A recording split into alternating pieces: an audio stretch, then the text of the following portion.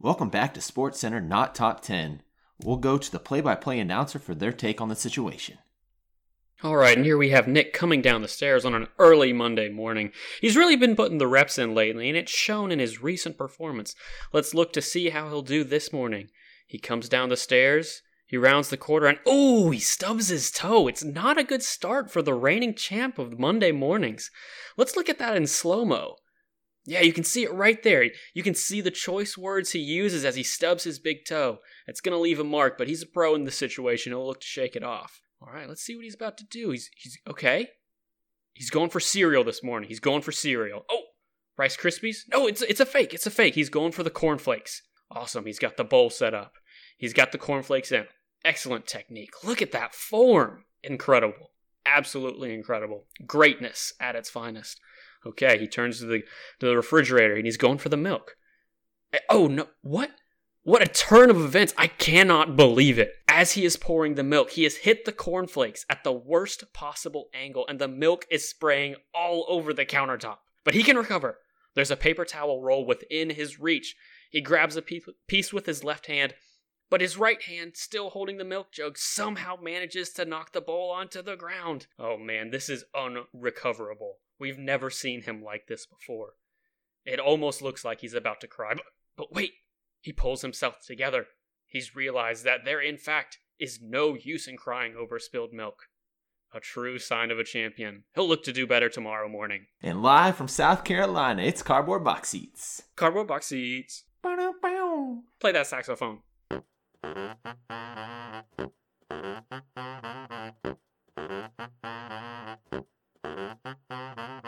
Have you ever heard of an armchair quarterback? It means someone has an opinion but doesn't necessarily participate in the sport. But it also means that they care enough about the sport to discuss it and try to make it better. In our basketball world, we call this cardboard box seats. We see the game from afar like true fans, but we always show up with the same intensity as if we were at the games ourselves. We don't have the money or the connections like the other talking heads on TV, but we do have some ideas which might seem too out there, and honestly, we've got opinions which might change. Either way, we have fun, so come and watch the game with us from our cardboard box seats.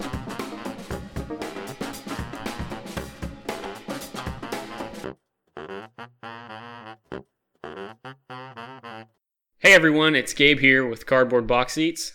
Nick's here. Awesome. We're talking with Chris Denari today. He's the play-by-play announcer for the Indiana Pacers. Chris, what's going on? Hey, how are you guys doing? We're doing great. So tell us just a little bit about your career. Kind of give us the scenic route, if you will. Tell us how you got where you are today. Well, I'm not one of those that, went right to the NBA at a young age. I guess the best way to describe it is I grew up the son of a high school basketball coach. And so when I was 4 or 5 years old, 6 years old, I was sitting on a bench. And I was fortunate enough to play for my father in high school. I've always loved the game of basketball.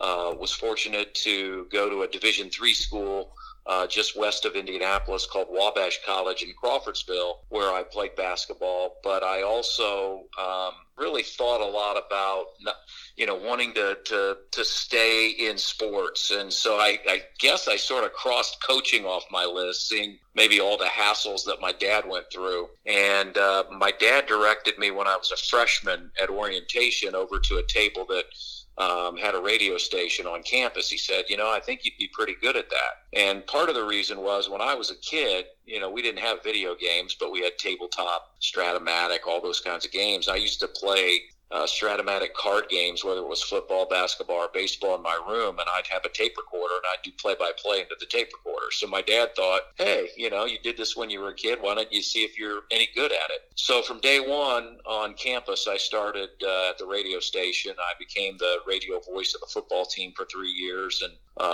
long story short, I just kept working at it, and I started doing high school games 35 years ago for $5. And, a big break for me, I became the voice of Butler basketball back in 1989. I did that for 17 years. In 2000, the Pacers organization brought in a WNBA team, and they made me the radio and TV voice of that franchise. All during that time, I did the post-game show for the Indianapolis Colts radio network. I did the high school state finals on radio and TV in Indiana. So, I guess long story short, I was very fortunate to build a brand in central Indiana. And when the Pacers TV job came open in 2006, fortunately, I was the one that they, selected. And here we are 14 years later. I'm still here and hope to do it, until I retire. That's awesome. You've kind of done, sounds like a little bit of everything. I have. And, one of the things, I wasn't a full-time broadcaster for the longest period of time, because when I was hired at Butler in 1989, I was their first director of sports marketing. So my main job was to sell tickets and sponsorships and, do everything that was affiliated with the athletic program from a revenue standpoint. And the caveat was that I was also the radio voice of the team. And so back in those days, when you talked about putting Butler basketball on radio, I had my hand in every bit of it. I sold all the sponsorships. I coordinated the dubbing of the commercials. It was me. There was nobody else. And so I think I have a real appreciation for what goes into putting something together, because I did it all by myself for so long. And so the opportunity that I got 14 years ago to do this, I tell people that, my job is creating score sheets and talking about games on television. Who wouldn't want that job? And I've been very fortunate to be able to do that. But like I said, it wasn't easy. I sort of stair-stepped my way up. There are a number of talented young guys in the business now that, graduate from college, get an opportunity, ESPN, Fox, and boom, they've got a great job. I wasn't that fortunate, but I really appreciate how I've been able to do it. Oh yeah, definitely. Being able to build your way up definitely gives it more of an appreciation than jumping right into it. No question. And I think you've got to have, for me, I've got a great spouse. My wife has been, tremendous. We've been married 35 plus years. We have 3 boys. We're high school sweethearts. And so we made all the decisions that we made together, when I had opportunities to, do all the things that I've done, because it does, for a lot of those times, it takes you away from your family. Maybe not traveling back in those days, but you're doing those things knowing full well that you might miss some things along the road. So we made sure that we worked together in how we decided that we would do things, and I can say it worked out very, very well for us. Yeah. So what does a typical day in the life of a play-by-play announcer look like? Well, this time of year, I like to tell people once the season starts, I'll go into Starbucks and get a coffee, and one of the baristas who I've gotten to know say, "Hey, what's going on for you on the weekend?" And I'm like, "Well, I've got a game on Friday and a game on Sunday, and I'll be prepping on Saturday." So at this point of the year, weekends don't really exist. Potential days off exist, but in the course of where we are now, with where the season has started, for about the first probably 20 days of the season, we either have a game every other day or we have a game in a back-to-back situation. So there are really no days off. As we're taping this, I flew into Charlotte on Monday afternoon. We left at 2. I'm sitting in my hotel room, really doing the bulk of my preparation the night before the game. So, get my score charts ready, watch some video, read up on the Charlotte Hornets and how they've gotten off to a 3-3 start. So I'll do a lot of that work on Monday night. On Tuesday, I'll get up, try to get a workout. The team will have a shoot around at about 10:30. I'll go to that shoot around, sit at the scorer's bench and work on my score chart in my computer, keeping my eye watching shoot around just to see if there are any details I need to know. The Pacers at this point have a number of injuries, so that we know what the starting lineup will be. Get back to the hotel, try to have lunch, and then spend another 2-3 hours of prep. Head over to the arena about 4:30. Have a production meeting, rehearse the game open at about 6, go on to the pregame show at 6:30, tip off at 7, game's over at about 9:30, do the postgame show through about 10, head back to the locker room, change, get to the airport about 11, maybe 11:15, fly. We'll get back at somewhere. I'll get home tomorrow night somewhere around 1 or 2 in the morning, and then we've got another game on Wednesday that night in Indianapolis. And so all that work that I just did for the Charlotte game, I'll try to condense into Wednesday during the day, getting ready for that game on Wednesday night. So I love the work. I love the prep. I mean, the beauty is here on this Monday night, I'll have the TV on with an NBA game on. I have my laptop on. You know, during the latter part of October, I'd sit in my hotel room and watch a World Series game, have an NBA game on. So there are definite benefits to what I have to do, but it is a lot of work. I think the misnomer is that you just show up and talk, and that's not true. You try to do as much preparation as you can so that you have the relevant information that the viewer needs or wants to know. So are you having to do that for every game? Like both home and away? Wow. Oh, yeah. We do 81 games, so absolutely. I mean, there's a certain level of preparedness that I believe that I need to have. And in some instances, maybe you overdo it, but the chart that I build has what I feel like the necessary information for that night's show, but I necessarily won't use half of it. I mean, half of it just goes unused. It's guys, it's sort of like studying for a test, and you study and study and study and study, and then you take the test and go, wow, that really was pretty easy. I overstudied, but you went in prepared. And that's, I think, a little bit how you have to prepare for a game broadcast. You have to understand certain things could happen. They might not happen, but you have to be ready nonetheless. So doing all that research, there's definitely a work kind of aspect that you have to put into this kind of enjoyment of basketball. But what has been like your most favorite game to call, or which game got you the most fired up that you were able to do the play-by-play for? That's, after 30 some odd years, it's sort of hard, but, I harken back to my Butler days as Butler was building his program in 2003, going to the Sweet 16 for the first time, beating Mississippi State and Louisville on a Thursday and a Saturday to advance to the Sweet 16. Having been at Butler since 1989, and watching the program build, those were monumental games. One of the great games of all time that was a loss when I was doing Butler was in 2000. They lost in the first round to Florida on a Mike Miller shot at the buzzer, and that was a Florida team that went on to the national championship game and got beat by Michigan State. I've had a lot of great Pacer games over the years. I mean, just last year, it was my 58th birthday. And the Pacers beat the Lakers and LeBron James by like 40 points. I mean, maybe one of the most enjoyable games I've ever done. Oh, yeah. I've done over 1,000 games now on television for the Pacers. I did 500 or so WNBA games with the Fever. I did 500 or so games with Butler. I've done countless high school state championship games. I'd have to probably go through and list a top 10 or 20, and I'm probably still forgetting some games because I've done so many of them. Yeah, that's fair. So just being fans of the sport, I mean, being able to be that close to all these players and just watch the games from such a sideline, I'm sure that's definitely got to be a thrill too.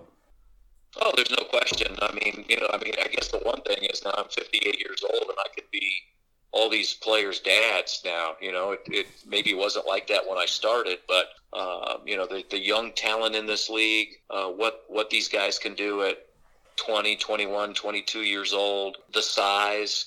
I remember telling somebody, Paul George played for the Pacers for all those years. I mean, he's 6'10" and a two guard, and can handle the ball and can shoot the three. He's 6'10". I would have never thought that when I was growing up that you'd see players being able to do the things that they can do at the size they can do it. And so, yeah, I have a front row seat every night watching the best in the world, and I don't take that for granted. Oh, yeah.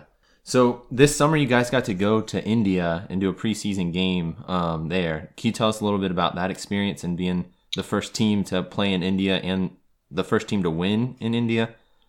Yeah, what's interesting is I don't know if you know this, but I didn't go. Now I have been to India. I went to India 2 years ago and met with all their broadcasters, sort of laying the groundwork for the experience. But Fox made the decision in the summer that Quinn Buckner and I, my partner, would not go to India, and we would call it from the studio in St. Louis. So I was sitting across from Busch Stadium in St. Louis calling that game. But I had been to India before, so I understood what our team was going through. They were staying in the exact same hotel that I stayed in 2 years ago. So it was a great opportunity. I have been blessed to travel all over the world because of basketball. I've been to China with the Pacers. I've been to Taiwan. I've been to the Philippines. 2 out of 3 summers in the last 5 years, I've been to South Africa with my partner Quinn. We broadcast the NBA exhibition games, the Africa games over there. I've been to London. So, I mean, the experience that I've had overseas has been outstanding. And for the NBA to take its game to India, I mean, it's a burgeoning country as far as the NBA is concerned. I think over the next 10 years, it's supposed to overtake China as the most populated country in the world. Basketball may never reach the heights of cricket or soccer in India, but it's growing and more kids are starting to play the game. So it's just very important for people in those countries to see these players up close and personal. And I think it gives the league a lot more credibility. And now when people tune in India to watch the NBA, they just have a better appreciation and understanding of it. Oh, yeah.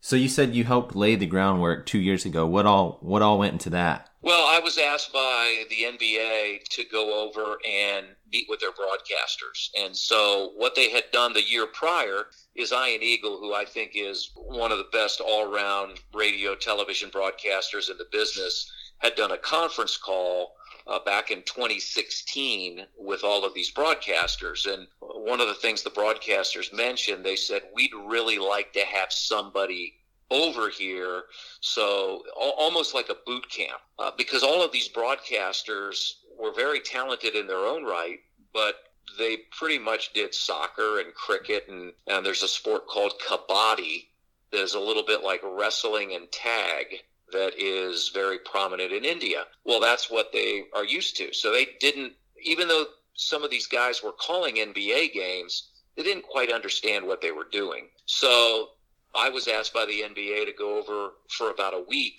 and basically teach them the art of broadcasting basketball. And so that's what I did. And it was a really cool experience to see these people and learn about them and just help them understand what the NBA and the game of basketball was all about. Yeah, for sure. I mean, the NBA is definitely it's becoming a game, and they've said it before. It's a game without borders. But the more we watch, the more we see. Like, it's in China, it's in the United Kingdom, India, all over the world. They even have they're starting a league in Africa now as well. You kind of mentioned this earlier. You mentioned when Paul George was on the Pacers. Just out of curiosity, throughout your career with the Pacers, who's been one of your favorite players to just watch? Oh, there's no question. Paul was very talented. I'm really enjoying it. I've only seen him for 6 regular season games and 4 preseason games, but I think Malcolm Brogdon is the real deal, and I think he's going to be an outstanding Pacer. And when this team gets Victor Oladipo back, I think look out. I think this is going to be one of the most dynamic backcourts in the NBA. David West was an outstanding player for the Pacers back in their run. 2012, 13, 14, when they went to the Eastern Conference Finals and were knocked out by LeBron and the Heat. One of my all-time favorites, he's an Indianapolis native, George Hill, who currently plays with Milwaukee. Just had a really good relationship with George and really enjoyed being around him. So, I mean, that's the one thing that when you're a part of a team, and I think it goes back to me growing up as the son of a coach. I just relish those relationships that you can build within your organization. And I think the Pacers have an outstanding organization. I know they haven't won a championship, but they have been one of the most consistent playoff franchises over the last 30 years in the NBA. So that's special to me. I enjoy being a part of a team, and that's what television is all about. It's not just when you're doing radio, it's really just about you. But when it's television, there's graphics coordinators and camera people and producers and directors. It sort of takes a village to put a game on the air. And so I really appreciate that as well. Yeah, I definitely agree with kind of saying Malcolm Brogdon as the real deal for sure. I think when the Bucks fans started to talk about how, oh yeah, we lost Brogdon, but we were able to get Kyle Korver and Robin Lopez, and the list goes on. But I think the Bucks will begin to miss Brogdon a little bit more than they're going to let on. Well, and I think here's the deal: they're built for right now. And I don't blame them.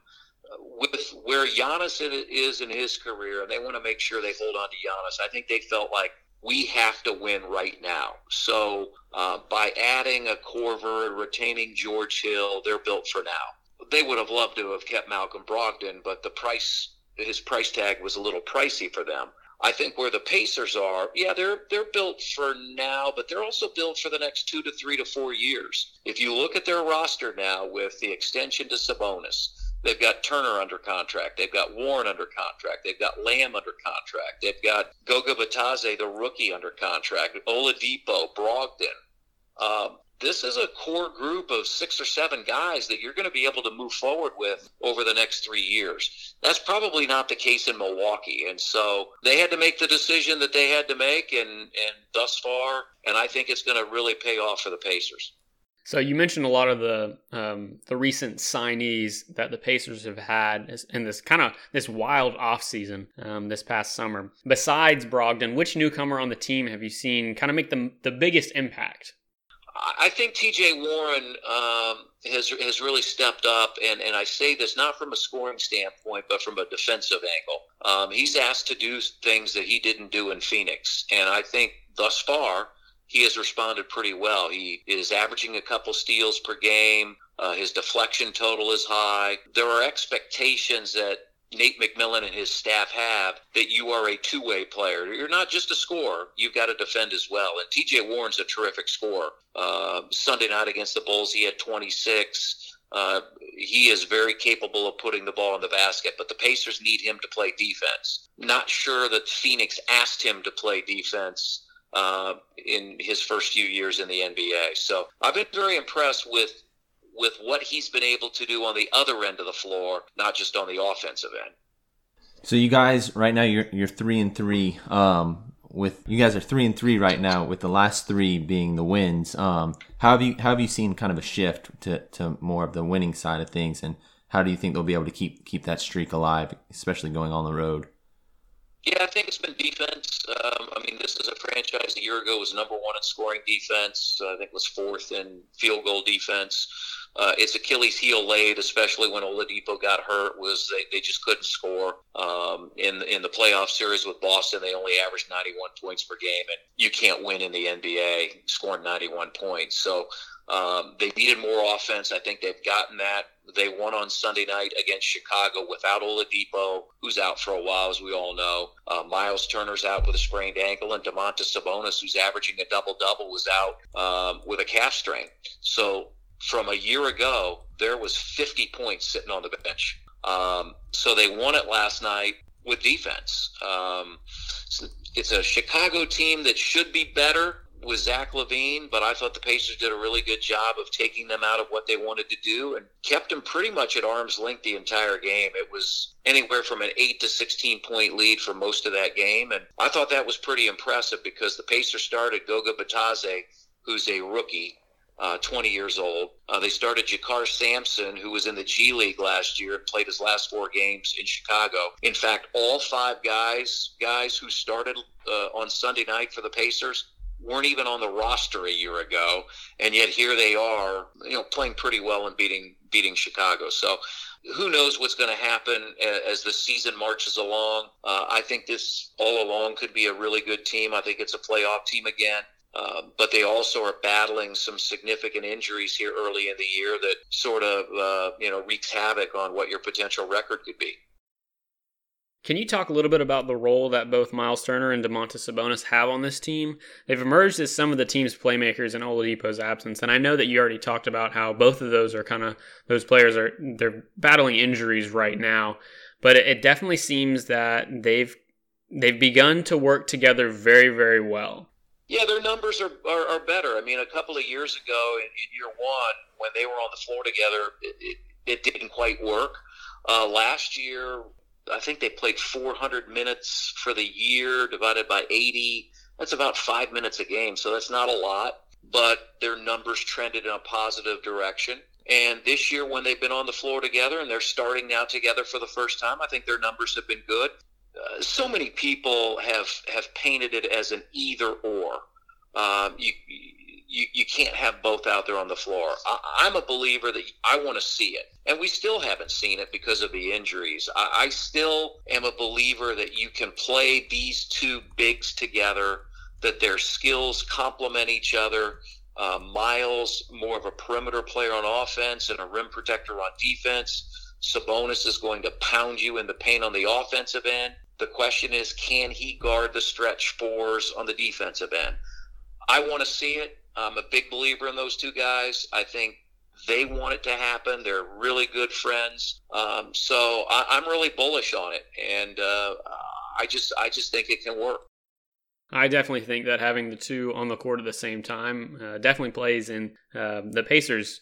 It plays well for them, I think. What are some of the biggest obstacles that will get in the way of the Pacers making it past the first round of the playoffs? Well, they haven't done it in 4 years. That's been disappointing. They lost to Toronto 4 years ago in 7. Then they got swept by the Cavaliers, then lost in 7 to the Cavaliers, and they got swept last year by Boston. So they haven't been out of the first round for a while. I think, guys, this year the NBA is as deep as it's been. I think there's a lot of parity. I think you're seeing it here early in the year. The Charlotte team, the Pacers, are playing on Tuesday night. They're already 3-3 and coming in from a West Coast trip where they won twice. Phoenix, without Ayton, is 4-2. They were projected to be a very poor team in the West. I just think there's a lot of talent in this league, and you've got to be ready on a nightly basis to play or you'll get beat. I think it's important to win in the first round. To give you the best bet, you've got to have one of the top 4 records so you have a home court advantage, so that if necessary, you have a Game 7 at home in front of your fans to advance. Could be tough because Philadelphia, Milwaukee are supposed to be 1-2. Defending champ Toronto should be good again. Boston. So we'll just have to wait and see. But I'm very bullish on what the Pacers have done. If not for this year, I think over the next 2 to 3 years, they can be really, really good. Gabe actually has you guys going to the Eastern Conference Finals this year. Oh, you do? I do. I'm really, really confident in how the Pacers, especially with all their off-season pickups, specifically Malcolm Brogdon and TJ Warren, especially when Oladipo comes back, it's going to be interesting for me to see, or I guess for the entire league to see how he kind of recovers from that ruptured quad. But if he comes back to the explosiveness that he was before, I think the Pacers have a fantastic chance. Well, I think he's the wild card. I mean, how does Victor come back? I think we all think that probably next year is when you really will see the return of the real Victor Oladipo. We still don't know when he's going to come back. Does he come back next month in December? Is it January? Is it February? Is it around the All-Star break? I do know he is, doing a lot of 5-on-5 work, and so that's good. He's taking more contact. I think he gives this team something that they don't have right now. But how does he regain who he is? Because his greatest strength, I think, is his explosiveness and his agility. And that might not be all the way back when he first comes back. But I like what you're thinking. I mean, I don't know. I don't think I have him going to the Eastern Conference Finals, and I work for the team, but I sure would like to see it happen. So thinking about like long road trips, just away games, and then even the trip to India, how do you see firsthand, like I'm sure it's pretty exhausting for the players, how do you see the impact it has on their health and performance? Well, there was a great story on ESPN.com a week or so ago about the sleep study and all the time you spend on planes. And all I can tell you is last week we had our first trip of the year, and it was a 6-day trip, and twice we got either home or into a city between 2 and 3 o'clock. And I know it hit me pretty hard. It takes me probably about a month of travel before I sort of get used to it and you get into rhythm. So there's no question. It's I always hear people say, well, they make a lot of money. Well, money doesn't relate to how your body handles those kinds of things. Now, these guys are as well conditioned as anybody in the world, but it still can be a grind, no matter if you're staying in the best hotel or you're on a charter flight. Lack of sleep is going to affect you. So the one thing I think is the NBA has done a really good job in limiting back-to-backs. The Pacers only have 11 this year. When I started 14 years ago, I think one year we had 23. There are no stretches where you play 4 games in 5 days. That's a positive. So there are just a lot of things that the NBA has done to manage those things. We're smarter now than we were 15 years ago. We didn't know any better. But with all the studies that have been done, I think they really work hard to make sure that they can put these players in the best situation possible. Yeah, I agree. Especially like with this offseason, we've kind of seen like mental health, like all the awareness and stuff arise for that with players coming out like Kevin Love and DeMar DeRozan. And then now we'll have counselors on each team, which I mean is amazing. So who knows, like in the next 5 or 10 years, if you'll have long road games and stuff like that. Yeah, I mean, the one thing you have to do is you have to be smart. You have to manage. I mean, for me, I'm 58 years old. I'm not 38 anymore. And so I've got to make sure I get my rest because I'm performing as well, though I'm not out on the floor. To anchor a 2.5 to 3 hour telecast where you're talking that entire time, it takes a lot out of you. So you have to take care of your body. I'm no different than a player. From that standpoint. So going back to kind of the road trips and the away games, so you travel with the team. Which away games do you look forward to and why? And that could be based on like the city where you're going to or the players that you enjoy seeing on the other teams or even just the stadium or the arena in general. Yeah, I mean, I've got to know so many people throughout the league. So, seeing all the different people that I see, I mean, it's good. Sometimes they're fans. That live in those cities that are fans of the Pacers, and that's cool. I enjoy where I am today. I'm in Charlotte. I think Charlotte has a really neat downtown. We stay right next to the arena. I sort of judge things, guys. I'm pretty simple. Is there a good coffee shop? Basically, is there a Starbucks close? Is there a CVS or a Walgreens within walking distance? Is there a decent place to get something to eat? Is there a deli or whatever? So I'm pretty simple. I've seen pretty much all of the sites now in my 14 years. I've run up the stairs of the museum in Philadelphia. I've seen those sites, and I enjoy going to all these venues. There's nothing like after a game in Washington, D.C., and the bus ride to the airport, going past and seeing the Capitol lit up or seeing the White House. Those are all neat experiences that maybe I wouldn't have if I wasn't doing this. It's January and it's super cold in the Midwest in Indianapolis, and we have a road trip that takes us to San Francisco, LA, and Phoenix. And so now in January, I'm out where the weather's in the 60s or the 70s. So I just sort of look at it that every opportunity I have to visit another city in this country, I enjoy it. There's speaking of coffee, I mean, right down the road from you guys in Charlotte, there's a good coffee shop, Ameli's, I think is how you pronounce it. Oh yeah. No, I think I'm gonna try to go there for breakfast tomorrow. We passed it on the bus ride in. Yeah, it's only a couple of blocks from our hotel, so I think I need to get up and go do that tomorrow morning. Oh yeah. So just to me, it'd be pretty surreal, just like being able to be around a lot of stars, and you're obviously very passionate about what you're doing. So being able just to do what you love every day and get paid for it. Like one big thing for me would be like, what was it like having Larry Bird around the office and stuff like that when he was there? And did you have any interaction with him? Yeah, he's still around. He's still a consultant. So we see Larry from time to time. And I will say this, I'm still a little bit in awe when I'm around Larry Bird. I'm 58 years old. I mean, he's iconic, and he's a a terrific person. He's a very quiet person. When you get to know him a little bit, he's a little bit different than maybe his persona in public. But I'll tell you this, guys, I'm still pretty much in awe. Sometimes I'm on an elevator with Larry Bird in my head. I'm on an elevator with Larry Bird. I can't believe this. But I guess it's one of those things that I've gotten used to over the years. But I'm one of those guys too that I can be the fan guy too. I mean, I'm a big music guy, and you guys are in South Carolina, and one of my favorite bands of all time, Hootie and the Blowfish, Darius Rucker. And so Darius Rucker, people have accused me of being a fanboy around Darius, and I've gotten to know Darius a little bit.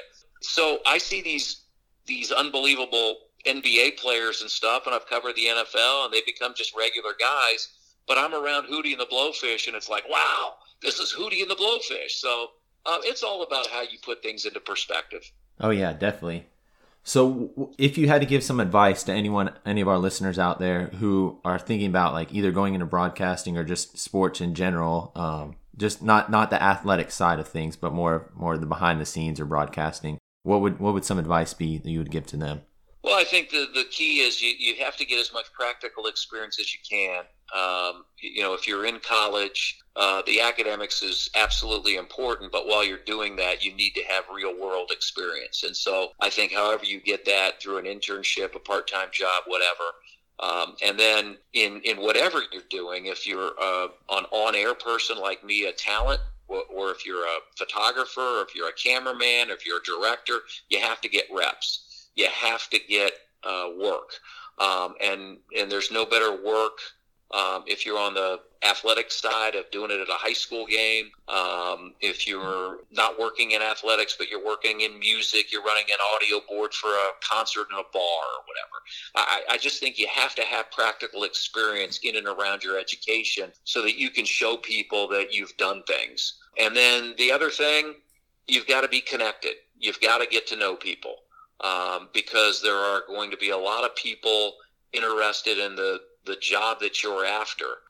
Back in the day when I was hiring people for specific jobs, I used to tell them, I go, look, there's going to be 6 or 7 of you that are equal, absolutely equal. You have the same amount of experience, you have the same amount of education, but there's going to be one of you that I'm going to know through somebody else. And that person, if all is equal, is probably going to get the job because they're connected to me from somebody else. So I think that's very important as well. Networking is very, very important in this day and age, and kind of the occupation side of things for sure. Definitely agree with you on that. So now we're going to sort of shift to a more kind of a lighter side of topics, not talk about specifically the Pacers or anything like that. We're just going to ask you some fun questions, and they're going to be kind of on the spot, would you rather questions. All right. So recently, and by recently I mean within the last week, Karl Anthony Towns and Joel Embiid got into a little tussle. So if you, for whatever reason, happen to get into a fight, who would you rather have their back? Would you rather have Karl Anthony Towns have your back or Joel Embiid? I think I'd go with Joel.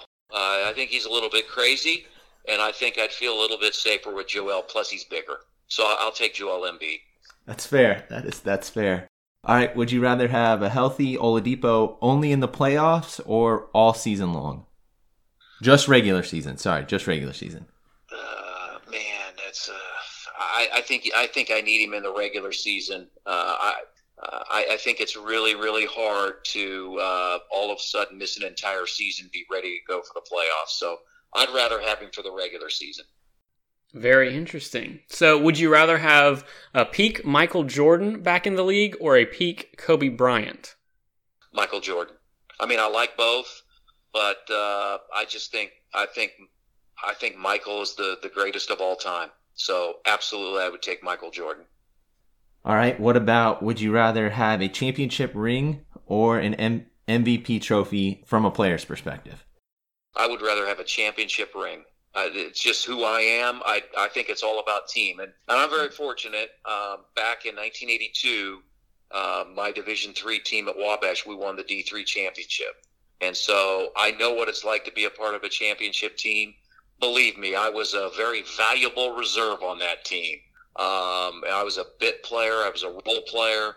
But I think anybody, the goal when we're also talking team sports, right? If you're a golfer, it's just about you. But if you're a member of a team and you win a title, I think that supersedes anything else you've ever done. All right, and then the final question, would you rather have a center who leads the league in assists or a point guard who leads the league in blocks? I think I'd rather have the center who leads the league in assists. I think about Domantas Sabonis, Jokic, Domas' dad, Arvydas, was a tremendous center. I love having big men who could pass, so I think I'd go with the big man. I don't care if a guard blocks shots. I don't care.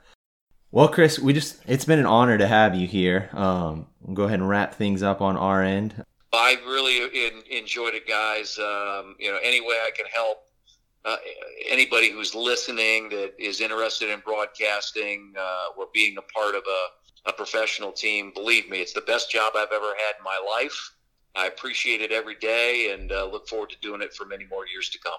All right, well, it's been awesome having Chris Denari here on the podcast. And for all of you Pacers fans, I hope this gave you a little inside look on how your team is doing from someone who sits on the sideline and kind of does the announcing game in and game out, or rather game home and game away. And for those who aren't Pacers fans, maybe you're Pacers fans now. But anyway, for Nick and for me, this is Cardboard Box Seats, and we'll see you next episode.